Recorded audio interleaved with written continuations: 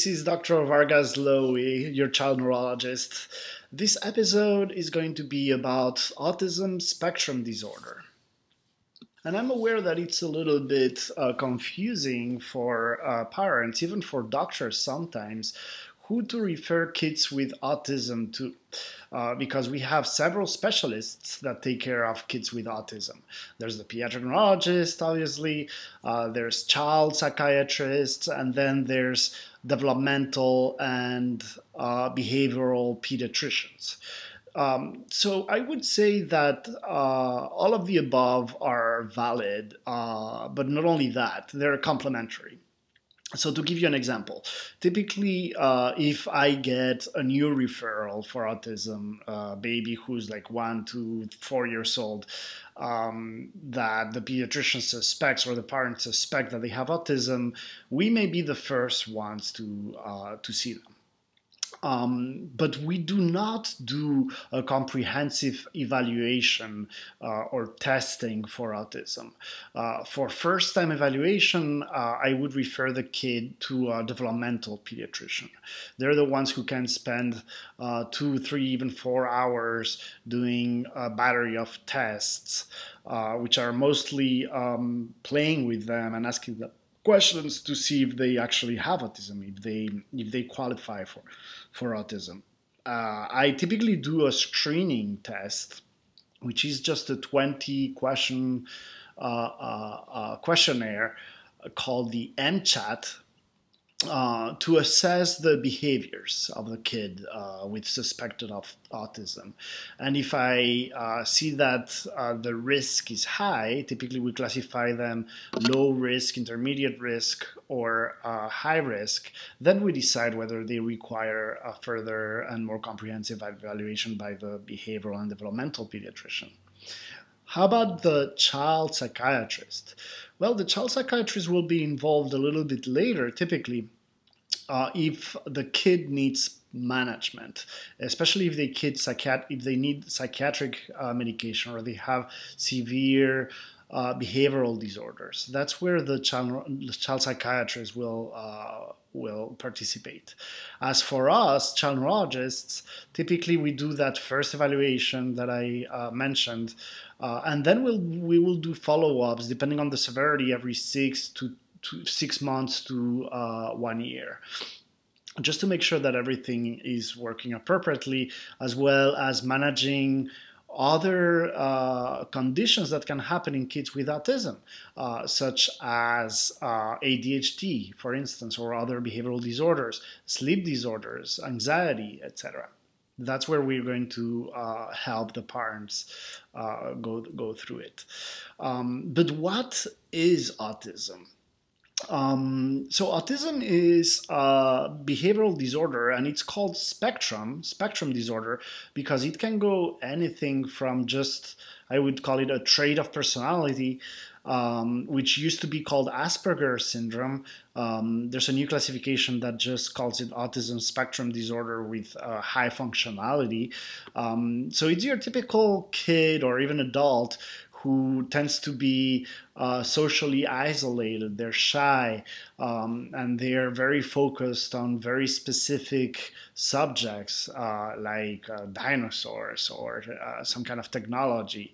I had a patient who was very interesting. He was very young. He was 5 or 6, and he was obsessed with the cosmos, with the universe. With the Milky Way. He knew every single planet. He knew how big they were, what kind of atmosphere they had. He even did blogs on YouTube about the universe, and it was fantastic. Some other kids can have very specific obsessions with a specific toy. Instead of playing with different toys or having different hobbies, they're very obsessed with a fire truck, and that's all what they play with. So observing your kid while they're playing is very interesting. Actually, it can tell us a lot. Sometimes if the autism is a little bit more severe, you see that they play in an awkward way. So just going back to the fire truck, if they're playing with a fire truck, instead of pretending that they're putting out fires and they extend the ladder and they use the hose and stuff like that, they may be obsessed with a very specific part of the toy. Like they're going to spin the wheel, and that's all what they do. And again, this is a more extreme case of autism. So we have these unusual behaviors. We have the restricted social interactions.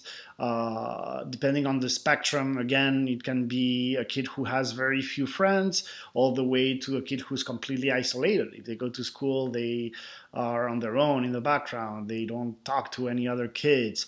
Then you can have emotional ability, meaning that they can get very emotional about things that are very normal for another kid. And they can have temper tantrums. They can start hitting people or yelling and stuff like that. Another big characteristic of autism is communication impairment. They can have language delays. In extreme cases, they can even be nonverbal, or they can use restricted language. That's another very big point. So the social interactions and the communication disorder. Another part of it, another trait of autism is how they interpret emotions. They can have very poor empathy, for instance, not understanding other people's feelings, sometimes not even understanding their own feelings, and this leads to frustration and temper tantrums. They can make comments that seem inappropriate or out of place completely. And again, this is because they have a hard time understanding what other people might feel when they say or do certain things. And then going back to awkward behaviors, another very typical thing that we see in autism is that they can have OCD behaviors. So, for instance, they can be very obsessed with cleanliness, or they can be very obsessed with specific patterns. They can even draw, repetitive patterns instead of drawing the figure of a man or an animal. They can arrange their toys in rows instead of just playing with them, and stuff of that sort. Then there's the issue of, and this is very commonly referred to in forums, in the internet, as well as by occupational or physical therapists or language therapists, what we refer as sensory integration disorders. So this falls actually in the category of a little bit of OCD. And what happens is that they can be very sensitive to some tastes or some textures, either in food or through the touch.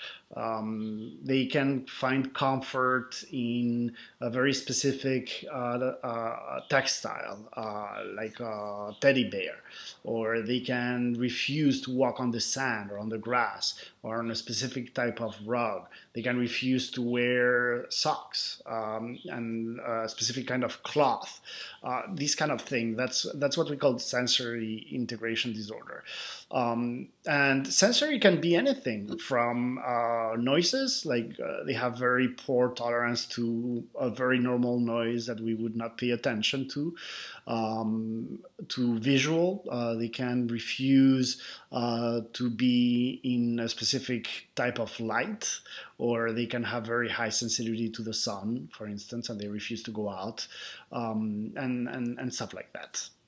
It can affect the processing of language, which we call an auditory integration disorder. But what I want to make clear is that all these sensory issues, very often they happen independently of having autism. You see them very often in young kids, and just by the fact of having a sensory disorder, it doesn't mean that your kid has autism. So autism is a whole battery of behavioral, communication, social disorders that need to happen together. or at least have more than one. Then, in terms of how do we manage, just like I said earlier, it really depends on the degree of autism. If it's just a high functioning kid with autism, they may just need a session with an occupational therapist once a week or every other week or nothing at all, actually. It's just, again, a trait of his personality or her personality. If it's more severe, they may require sometimes even to be institutionalized.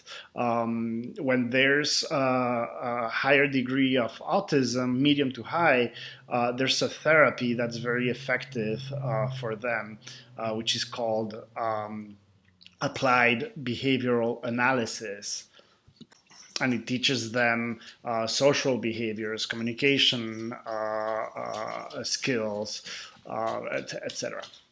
Then other kids might need just psychotherapy or a plan at school, a 504, an IEP, so that they can do better academically as well as socially. So, there's no umbrella under which we can put all the types of autism as well as all the types of therapy that a kid with autism requires. But I think I've covered most of what they need. Now, moving on to medication. So very similarly to therapy, the kids are going to require medication depending on what their symptoms are. So like I said before, they may have ADHD. So good ADHD medication, whether it's a stimulant or not, may help with that. Sometimes they have very severe anxiety. So some kind of benzodiazepine, some kind of medication for anxiety may help. It's believed that around 20% of kids with autism may also have seizures. So if that's the case, for absent seizures, for instance, we would want to medicate. We may want to give medication for depression, again, anxiety, bipolar disorder, OCD. Sometimes we require antipsychotics like Risperdal, for instance, or Abilify. So these are all medications that pediatric neurologists can prescribe. Very often, child psychiatrists will prescribe, but those can actually help with behaviors. So I don't think I have anything else to share with you. There's a lot of resources in the internet regarding autism, some of which I listed in my resources tab on my website. And obviously, once you come to my office, we're going to go into more detail about available resources in your area. So I'm signing off. This was my audio blog on autism. Very nice to have you listen to me. I appreciate that. This was Dr. Vargas Lowy, your personal child neurologist.